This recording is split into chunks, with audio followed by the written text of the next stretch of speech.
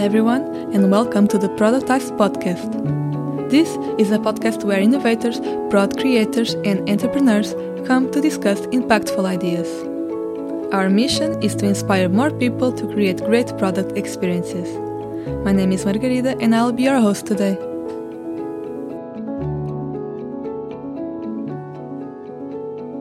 Today, my guest is Inês Liberato.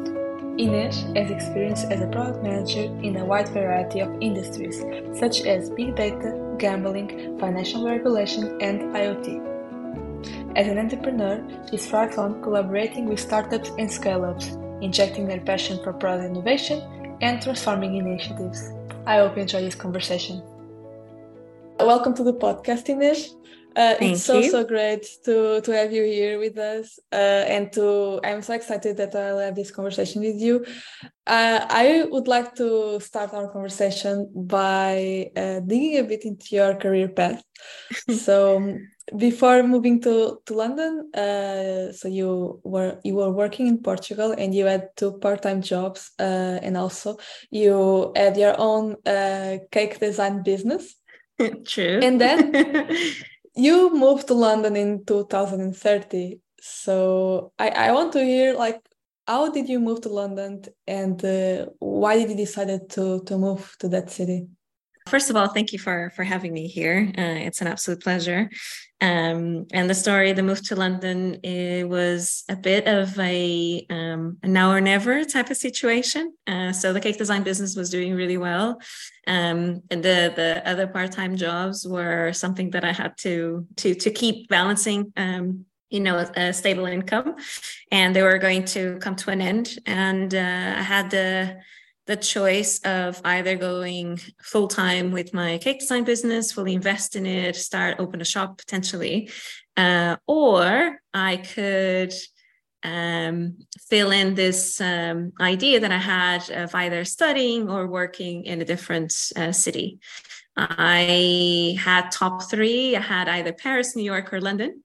And I felt like the one that had the best combo of the type of opportunities, aperture, cultures, was actually London. And so it was one of those situations of let's see how it goes.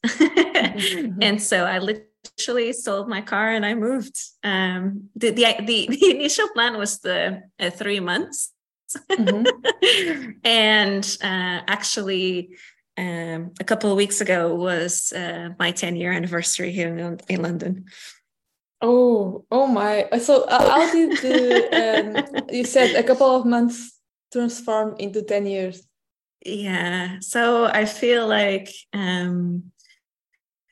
when I moved in, I felt quite at home straight away, and I was really struggling to find something a little bit more permanent, because I came with the idea because I didn't know anything else. But my idea, based on my background of design, advertising, and marketing, that I really wanted to work for an agency. And I applied for a ton of them, and that wasn't really happening. But when that hard choice of, do I just go back home and this is it, this was my experience, or I just figure something else in the meantime until I find the job, I felt quite strongly about staying. And so I started looking for other jobs. I handed my CV to, the retailers, the shop floors of the world. And one job that I thought it was going to be for a fancy a shop floor assistant, turns out it was for the back office. And that's how I ended up working for the back office of the Couples, which is a massive brand in France. And they needed some help with setting things up here in the UK. And I'd like to say that was my second startup, because we were operating from the back of a shop, in the basement of a shop in Marylebone High Street. And it ended up becoming just me and the country manager, managing 35 locations across the whole UK with 140 people. And when I left, I left with the title of head of HR and operations, really. yeah, that's the story with that. Okay, so it was really you moved to London and you like your ideas were completely shuffled in just a few, like in 1 year or less, maybe. Yeah, Um, absolutely. I think that's when people are not sure what is it that they want. I think that is important to have a vision, um, something, you don't necessarily need a plan all worked out, but you need to have an idea of what is it that you're looking for. But also you need to be open for things to change, because that's just life. So I like positioning things as having a goal, having an idea, but being open to change, and make sure mhm. that you know what you don't want, because those are the two balances, the two goal keeps that you can keep to help you when you need to make some harder decisions. Mhm. Yeah. Yes, that's super important. And how did you ended up discovering product management? That was the whole other adventure. So a very good friend of mine we were having a walk in the park, and she was complaining to me how she couldn't find an intern to join her for an event that she was putting together within the marketing team. She was working for a startup at the time. That startup was called Skimlinks. Um, and as she was describing the role to me, I felt quite strongly about it, even though it was just an internship and she guaranteed me it was only for 3 months. I turned to her and I said, I'll do it. I'll apply for it. And she just laughed at me, and she was quite surprised but Inez, you're head of HR and operations for a retail brand. Why do you want to do this? I said, well, that was the whole point of why I moved to London in the first place. So, if it doesn't work out, then I'll know. And so I applied for it. Went through the whole interview process, and I stayed. And so that was my first step into tech, in the marketing team, to help coordinate this event. And 2 weeks in, they were doing new starters inductions and this induction, for people who are not familiar with this, is that in some certain startups, what they do is to showcase the different teams that are working for a company, a startup. And so it was time for, finance does one, marketing does one, all the teams do one, as a bit of an intro of the work that they do, so people get a little bit familiar with the style of working and the different areas of the business. And product time rolled in, and I had one of those light bulb moments of, hang on a second, so I can do all the things that I enjoy, and I can call that a job. So it had the analytics side, the operations side, the creativity, the design side, and getting to build stuff. So I was very excited about it. I was very fortunate that the product team at the time, Chris and Tom, were very well versed in product, very experienced people. They had just come from an inspired workshop with Marty Kagan, and so Wow. they really I was, like I said, I was very fortunate, and they were really good at setting me up with the right books, the right practices. I also did at the time, because I'm a little bit of a that's how my brain operates. I go really deep dive. I also did a product business course by General Assembly to get familiarized with the whole areas of product. And yeah, after a while, when I was finished the course, they offered me a role in the product team. So I was, again, very, very fortunate. Wow. Wow. So, and all of these happened in like less than 2 years, right? So you just moved to London thinking that you are going to find a job in an agency. You go as a marketing, you start working for a startup as HR. in the HR, and then moved as an intern in the marketing team, and then product management, where you are learning top-notch topics in product management. That's great. roughly. It's like I was head of HR. I was in a retail brand, not at a startup. I just like call it a startup, but yeah, I never really thought about it like that. In that way, that all happened in less than 2 years. Yeah, you're absolutely right. Wow. Okay, that's amazing. So what happens next? So after Skimlinks, I joined a gambling company because I was really interested in learning more about the hook model by Near AL. And I thought, what's best than going to the source of an addictive business as its nature, gambling. And I learned a lot. I was the first product person in the organization. So I was able to set up a lot of systems and best practices there and really help growing the business as well. And yeah, I think that's naturally move through other roles because I'm a natural explorer, I would say. But also I always made a point of being inserted in a product community from the get-go. And London is really good with that. So there's a lot of variety in terms of meetups and conferences and exposure to what other people are doing, how people are doing product in their organization. And I was very fortunate that my next role actually came from a community meetup. And I got to work at Hive. Launched a product there. So I was really proud because it was actually a physical product. And so it was really good exposure to understanding how the digital world merges into physical products, other considerations that you need to have. Can you still be agile when you're thinking about physical products? So that's a whole other deep dive there.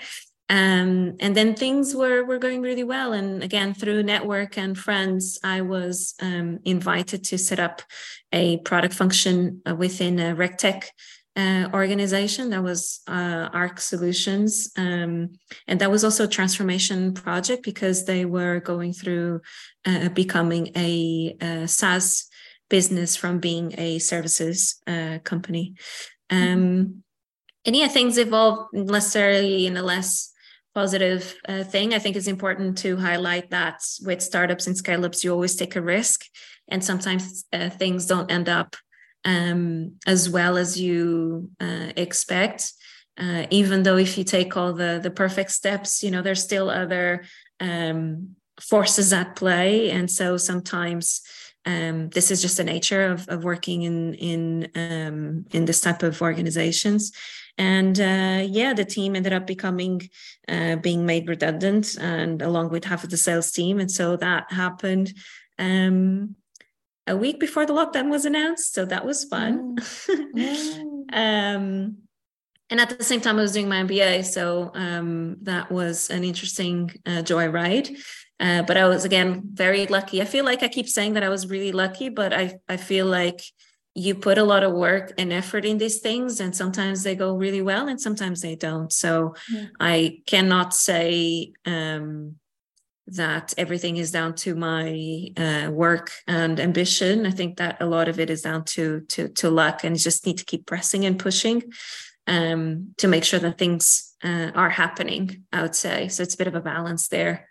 But yeah, I found my old manager pulled me into the organization that he ended up going to. And I was there as head of product and innovation. And still within regulation technology, but that was really intensive because it was all happening during the pandemic as well. And I felt like I needed to go back a little bit down to my roots in terms of design and being more creative. And so that's when Founders Factory came about. And I was able to put all of those things in practice with launching a lot of businesses from scratch and helping other businesses accelerate. So acting more as a co-founder for launching businesses and as a CPO coach for the business within the accelerator context. And this is a journey. Yeah, that sounds, your work in Founders Factory sounds very creative, in the sense that you need to think in a lot of different ideas and things that people want to build, and you are there like with all your knowledge helping them to build that.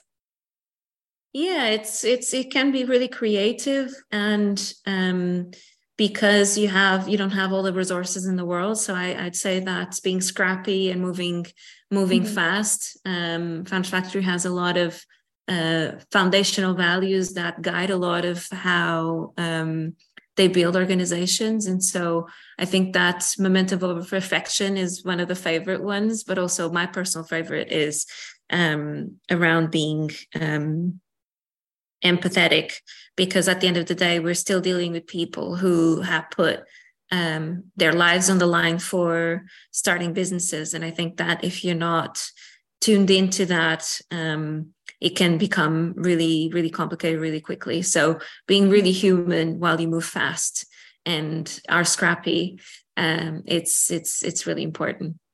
Yes. Well, thank you so much, Inês, for this overview. I think it was super interesting to know more about your career and all the ups and downs. And it's good to hear that things are not linear.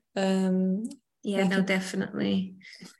People can relate a lot with your story and feel calmer when they are not sure what they want to do.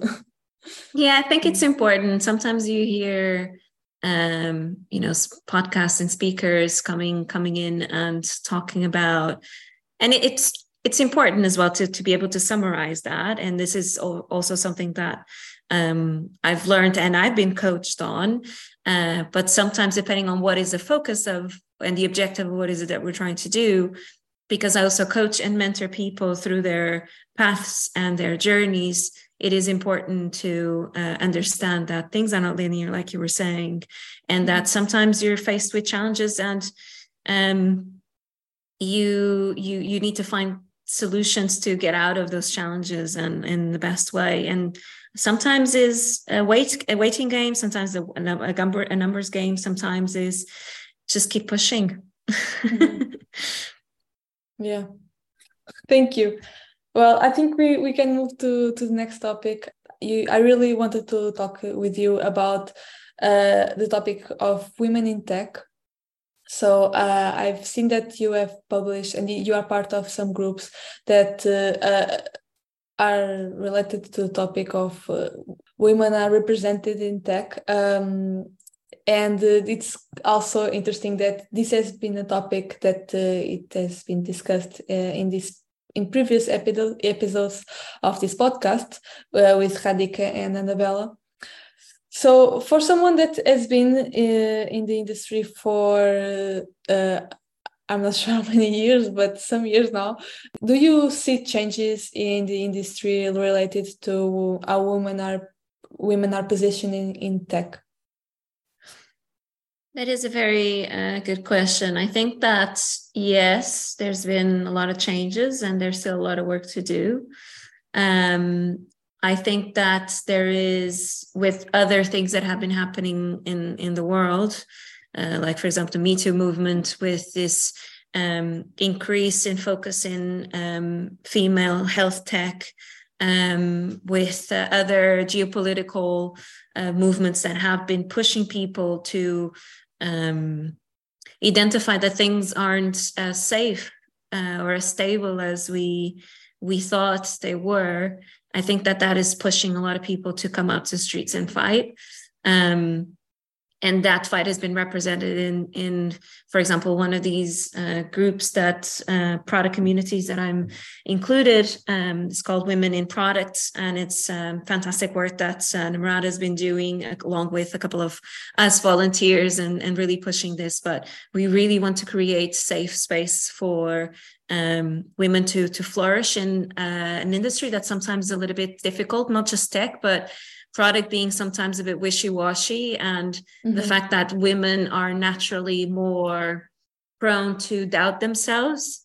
especially, and if you're working and operating in an industry that is not necessarily sometimes the most welcoming one, depending on where you go to work, but also not the most straightforward, where you can necessarily come in and say, this is how things are done, and I'm an expert in this. So I think it's really important, the work that is being done there. You probably will share a link because it's definitely open for more women or people who identify themselves as women to join the group. And differences, yes, I'll definitely say that there's differences. I think that people overall are a lot more cautious with what they say and what they do in a workplace. And I think that creates naturally a safer place for women to flourish and grow in tech. But like I said, there's still a lot of work to be done. Yeah. Yes. Do you see more women becoming entrepreneurs, founding startups, and reaching to leadership positions? And I'm referring these three examples because this might be the roles that you need more self-confidence, and there are typically more men in these roles. Yes, definitely. The percentage is humongous. I believe that now it's on the 10% of women-led and women-founded businesses. I think that, for example, one of the things that Founders Factory does really well is making sure that we are accountable for that. So we do look at the quotas and making sure that, for example, when we put the founder job specs out there, that they are clean of any kind of male versus female language. For example, there's some adjectives that are used that might be more pulling in more female or male candidates. The expectations that you set.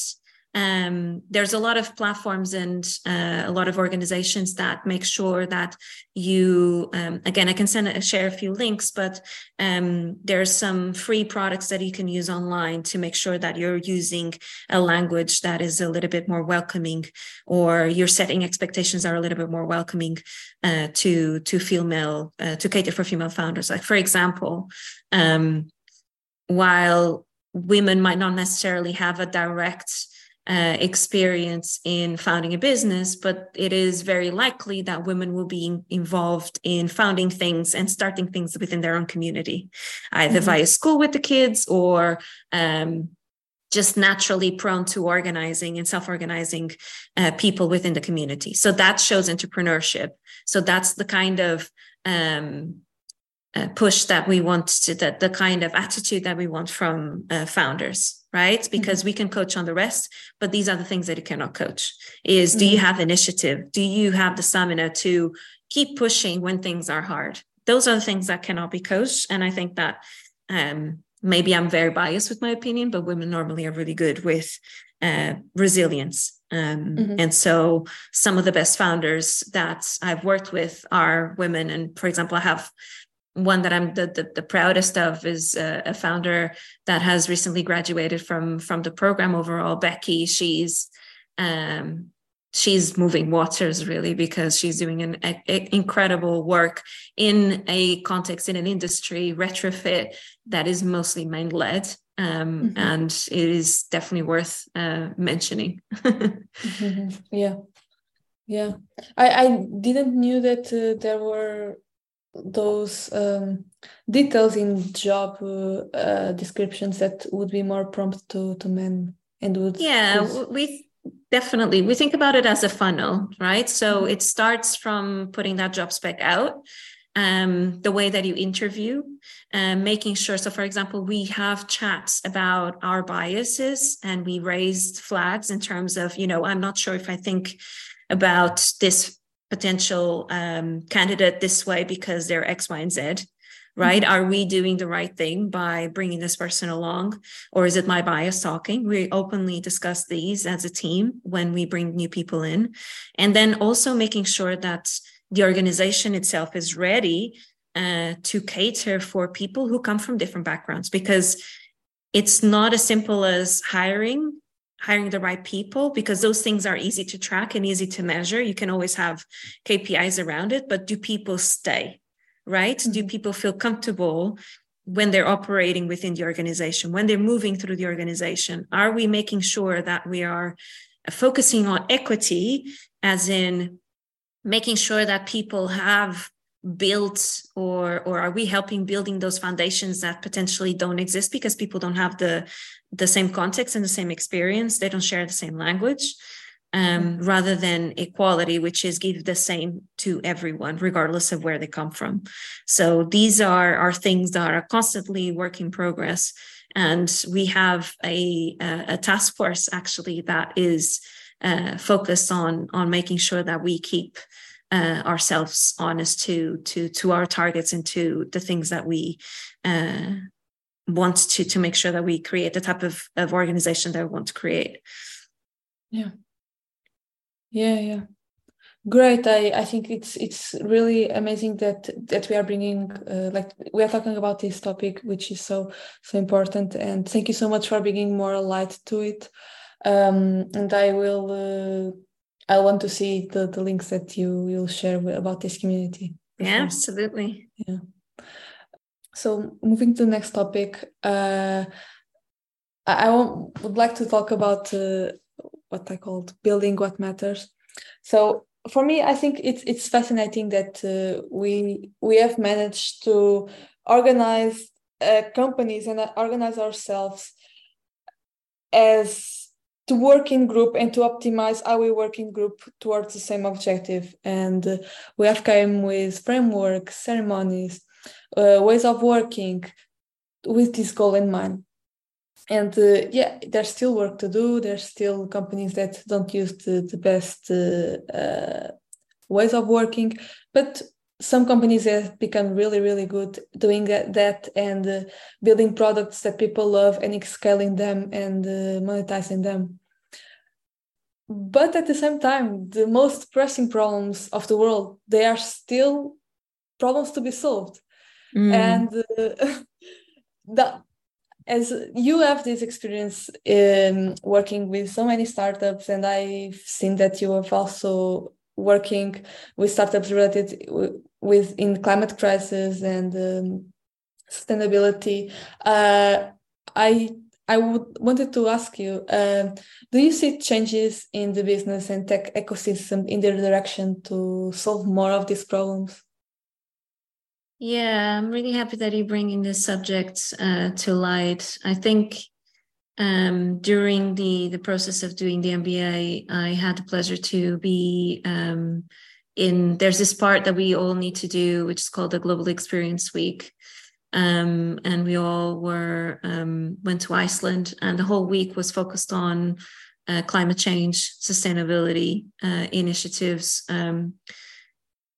carbon neutral initiatives, carbon extraction initiatives as well. And that really opened my perspective about the subject, and really inspired me to more intentionally focus on these areas. Because like you say, we keep building things and we don't necessarily look back to understand the impact of building these things. And I think that people are becoming a lot more conscious about that. But still not being done enough. There's still a lot of greenwashing happening.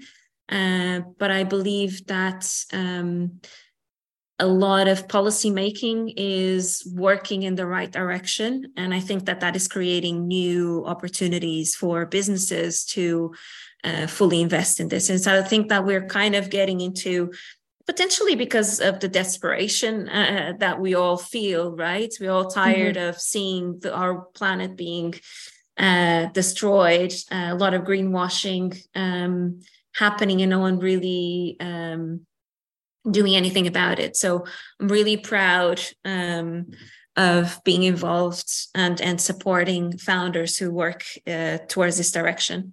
That the problem is complex and quite large, and so, but we do need to start doing something about it. So that's been an intentional strategy with my own career, is I help building products that help grow organizations. So I really want to make sure that that has at least not a negative impact on the planet. And so even within Founders Factory, I've swayed towards more mission-led organizations, and always put my hand up to help. Specifically, there's this extra fund that Founders Factory operations supports called G-Force, and it's all about accelerating us reaching carbon neutrality. And so these are the kind of organizations that I've also been paying a lot more attention to and intentionally supporting, which I also put the links to. Thank you. Yeah, I think policy making is really the key on this topic, because at the end of the day, these companies need to still make money, and if they can't, if the market doesn't push for it, it's impossible to survive. Absolutely. This is a big problem because there's an episode, a podcast. There's this person I really admire. I've been following since, 2016, I think, called Azim Azhar. He wrote a book about exponential view, and it essentially talks about the exponential growth of technology and how society doesn't necessarily keep up with that exponential growth. And so you're creating a massive gap there. And so he has a newsletter and a podcast where he talks about AI and climate change and Web3.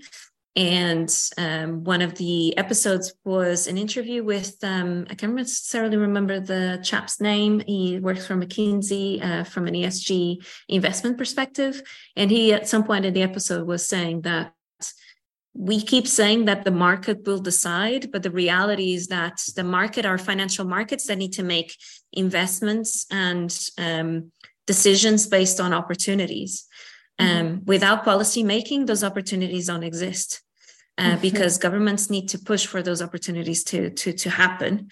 And so we are at risk of the market moving against this carbon neutrality mission because there's not enough foundations and structures to put in place for financial markets to fully invest in these. And so I feel like that's where the direction of travel is going, is pushing for compliance and more better accountability for businesses overall to make sure that, avoid greenwashing and ESG, for example, to become a box ticking exercise overall and be actually towards impact.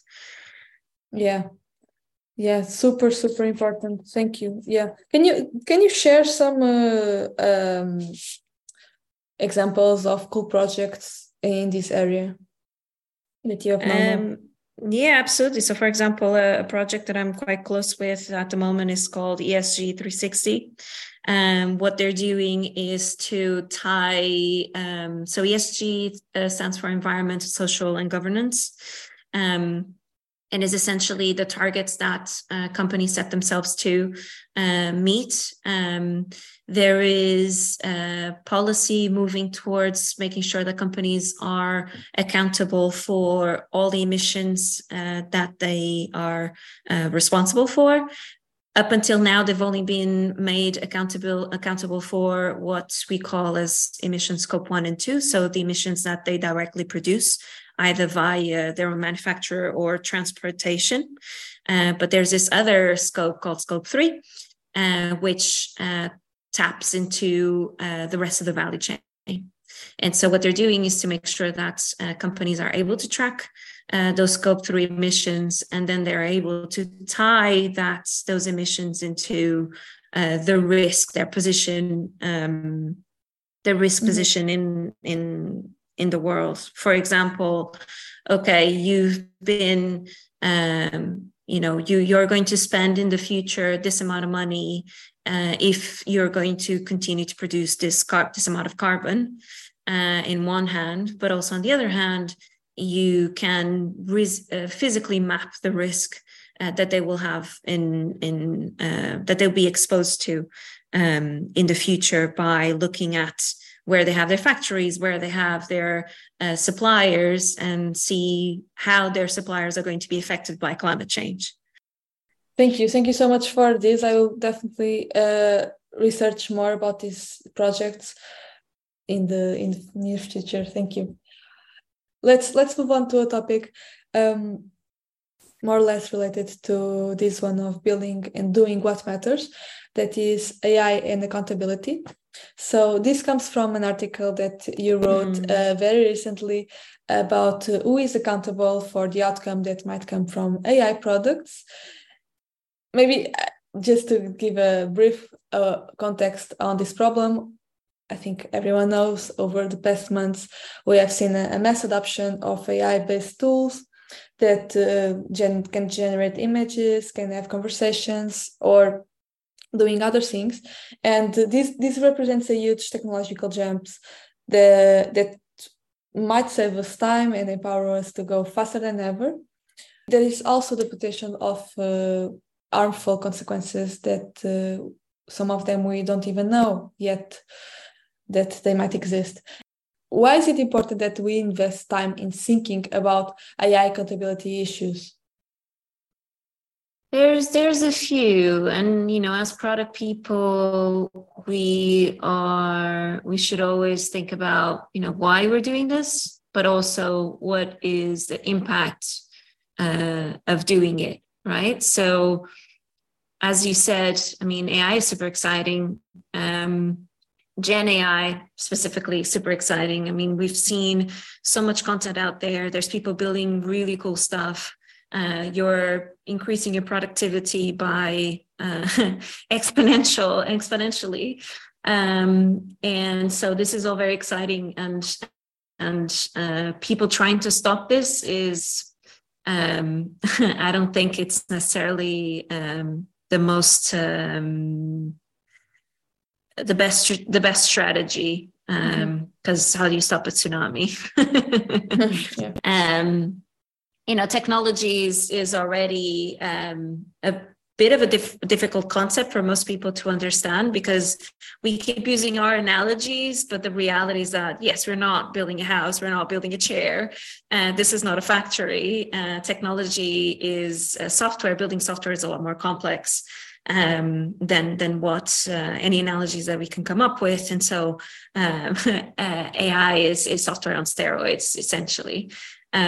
So I believe that instead of trying to stop this, it's our superpower as product people is more about understanding it, what is the purpose, why we're adding AI to things, because you don't want to end up being building things for the sake of building things. So that's priority number one, is how is this going to add value?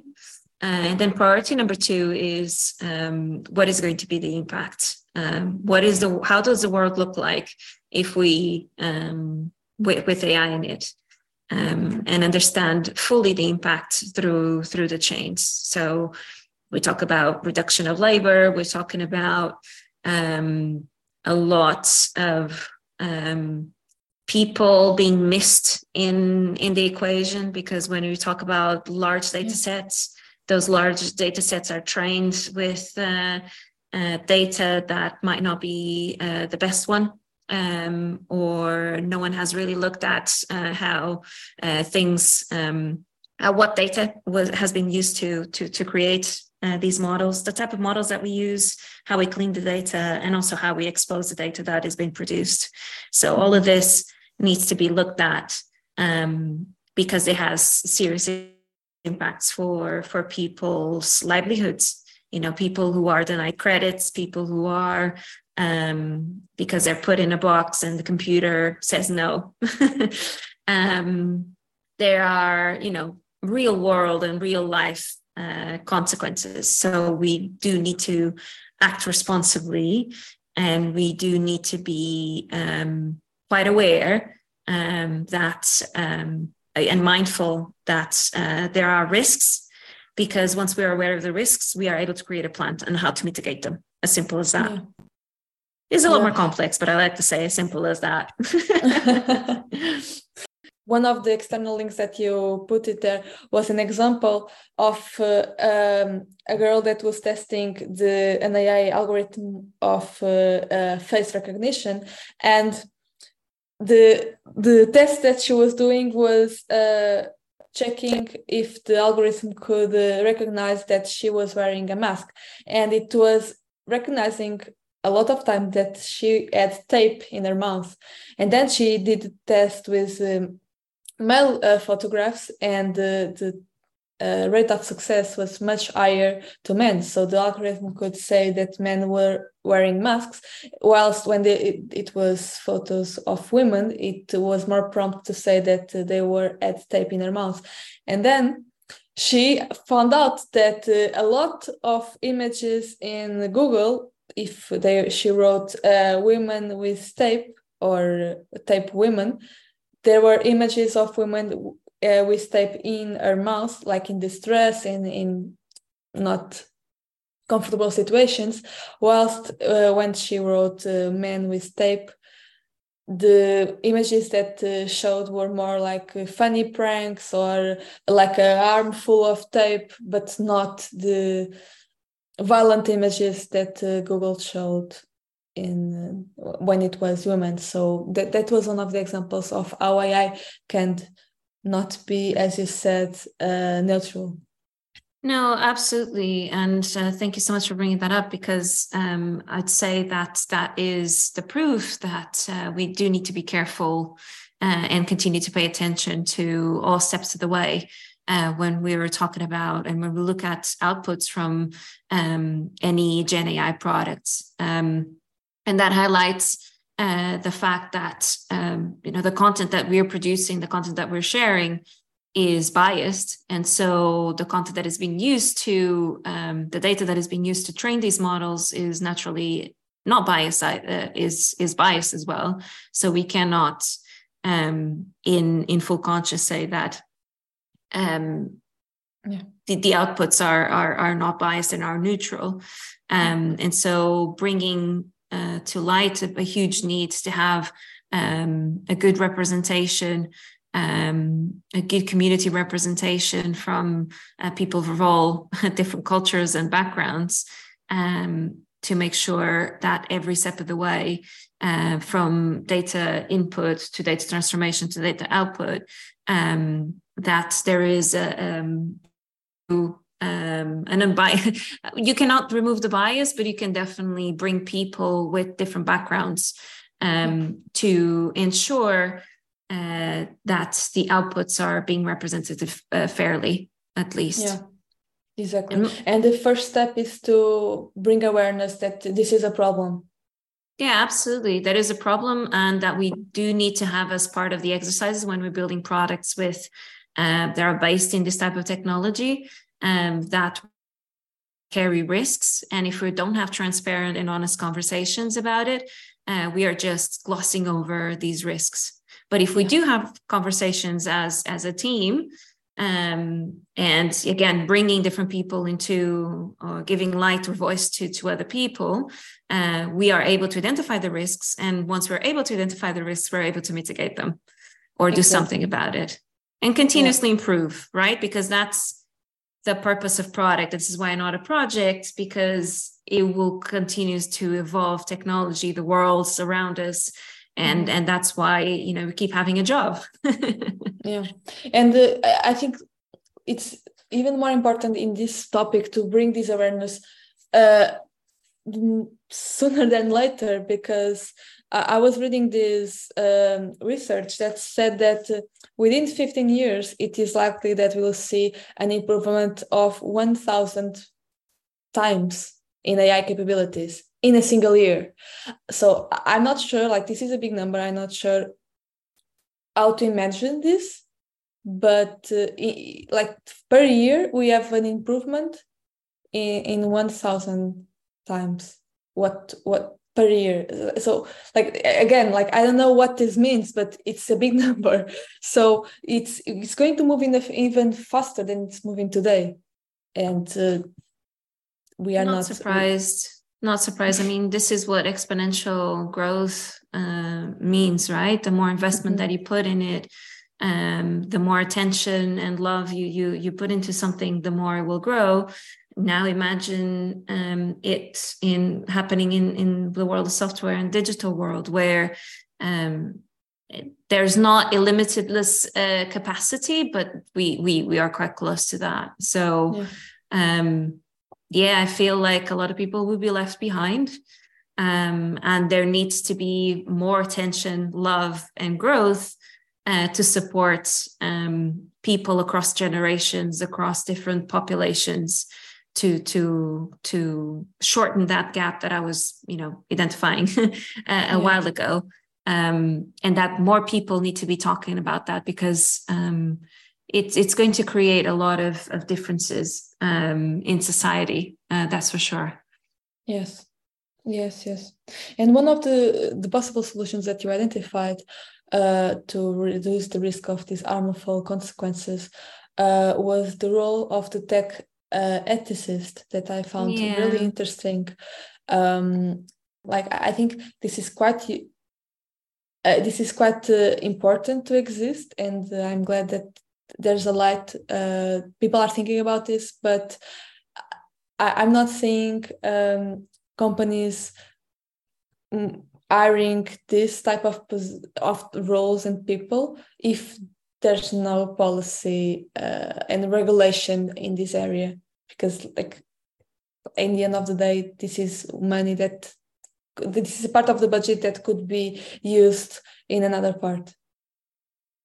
No, absolutely. I was fascinated by that role as well, and that's why I really wanted to bring it to light. I read about it in a book called Technology is Not Neutral, a short guide to technology ethics by Stephanie Hare. And she identifies this role as a role that is growing in organizations. The bit that I found fascinating was the fact that this role could be sitting in the design team to look at the problem space and the solution space, and make sure that the things that we put out there and how we think about problems are more holistic, to think about that ethics side. It could also live within the tech and data teams to make the data that is being used to train these models, or the type of technology that we're building has ethics in the mix, but also can sit in legal and risk in businesses, because we need to make sure that the things that we're building are not actively or on purpose damaging societies and people's livelihoods. And so I found this role fascinating. And I think that in the past we had a very good conversation about maybe considering that some of these solutions, some of these products that we're putting out there, the people who are building this should take a Hippocratic oath, because we are building a society and we are building the world, a digital twin of our world in software. And so that needs to be taken a little bit more seriously sometimes. Some of the systems that we are creating, some of these products that we're creating, because they have an impact in the real world and in people's real lives. And it's just not something that, the code works in my machine type of a thought process. It's so interesting that you are referring that the Hippocratic Oath, the need for that, as Radhika also advocates for the same thing. And she has already been here in the podcast. So it's quite interesting to see things linking each other. Absolutely. I think that people who operate at a level where you see a lot and you're exposed to a lot, you start connecting the dots at a bit of a different level. And so it's natural that we all are coming to similar conclusions. Now, again, we touched a bit on the policy making. I feel like one of the biggest challenges is that when governments come to support these changes or support this kind of intentions, it is difficult to have them in the conversation, because there's not necessarily a lot of people in the governments who are tech savvy. And so some of these decisions and some of these, this regulation is not being done with all the information. And I think that there's a bit of a friction there. So it's almost like maybe we also need to start thinking about product management that sits between the world of technology and, you know, maybe I'm creating a whole new role there that needs to exist, you know. But yeah, that's in the jobs that we're in, right? We create bridges, we create connections, we bring awareness, we communicate, we identify and highlight risks, and we make sure that we're building the right thing if it's worth building at all. I feel. Yes.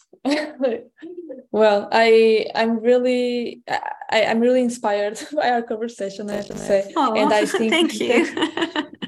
that the need, so like the gap between politicians and policymakers and AI, it's bigger and bigger, and it has tendency to become even bigger. And well, it's quite frightening how, like, maybe tying up everything that we've been talking about.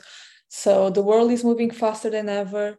People will feel left behind, especially people that are not in this part of the world that is growing so fast, and they don't understand it. And that has also a repercussion in how where people will vote. And but then tying everything together, I mean, including a more diverse workforce into tech is definitely a priority. Because people who come and product people again are really good at bringing a bit of diversity, because especially in Europe we see product people coming from all parts of all different backgrounds, really. And I think that we definitely need to use more of that side, rather than, sometimes I feel like product people invest so much, especially people who don't necessarily come from a tech background. I speak for myself, invest so much in understanding and getting up to speed with tech, and sometimes forget to bring a lot of their own experiences to building products. And I feel like we are now seeing a shift in having less specialized workforce, because you want generalists, you want people who have seen a lot of different things, the same solution applied to different contexts, but also people who come from different walks of life. And we definitely need to invest more in educating, bringing more of that tech to schools, for example, projects that I'm really passionate about. Is highlighting, awareness towards STEM, demystifying a little bit of that career path, and making sure that young people feel supported in exploring this world, and it doesn't feel like a huge mountain to climb, mostly because at least they're informed. And so we just need to, if we're being exponential about how we build products, we should also be exponential about the type of people that we bring into building those products. Yes. And definitely that idea that was originally in product management, that you need to know how to code or come from computer science, it doesn't apply anymore, and thank God. I think there's value again. There's diversity. The word diversity includes everything, right? There's value in every superpower being used at the right time in the right context. So that's what we need to focus on. I'm not a fan of those, as you probably read from my articles, they're always quite long, mostly because I'm not a huge fan of those sound bites that simplify things quite a bit. I think that is important to get diversity and a wider overview and different perspectives into the mix. Yeah, exactly. Yes. I found your articles really interesting, and thank you. They are dense, but worth reading for sure. But I have to say, it's things that you can come back to. Exactly. Like you need to digest what you are reading, because makes you think. It's good. Good. Good. Make people think. Well, we are reaching the end of our conversation. It's been amazing to talk to you, Inês. And I would like to ask you, like, so you'll be in the Productized conference this year. Yeah, can't wait. Yeah, Very excited about it. in October. And I wanted to ask you, why should people join us in October for the conference? Wow. Well, it's going to be so much fun. I've been in London for a long time, and I've been my London friends. You haven't really partied until you part in Lisbon. So there's that part, but mostly I'm quite excited about being able to experience product in my own town. I think that maybe a little bit gets me a little bit teary because I never thought that this would actually happen. So I know that we're going to be talking about product strategy, product ops, and all things in between. And I'm just genuinely excited about having a lot of people I work with, I am friends with, I admire, all in the same space and in my hometown. I don't know if that will be the same kind of vibe that people will be coming for, but that's the vibe that I'm coming for. Definitely. Thank you so much, Inês. It was a pleasure. Absolutely. Thank you so much, Margarida. And I hope that this wasn't a dense one either. Thank you.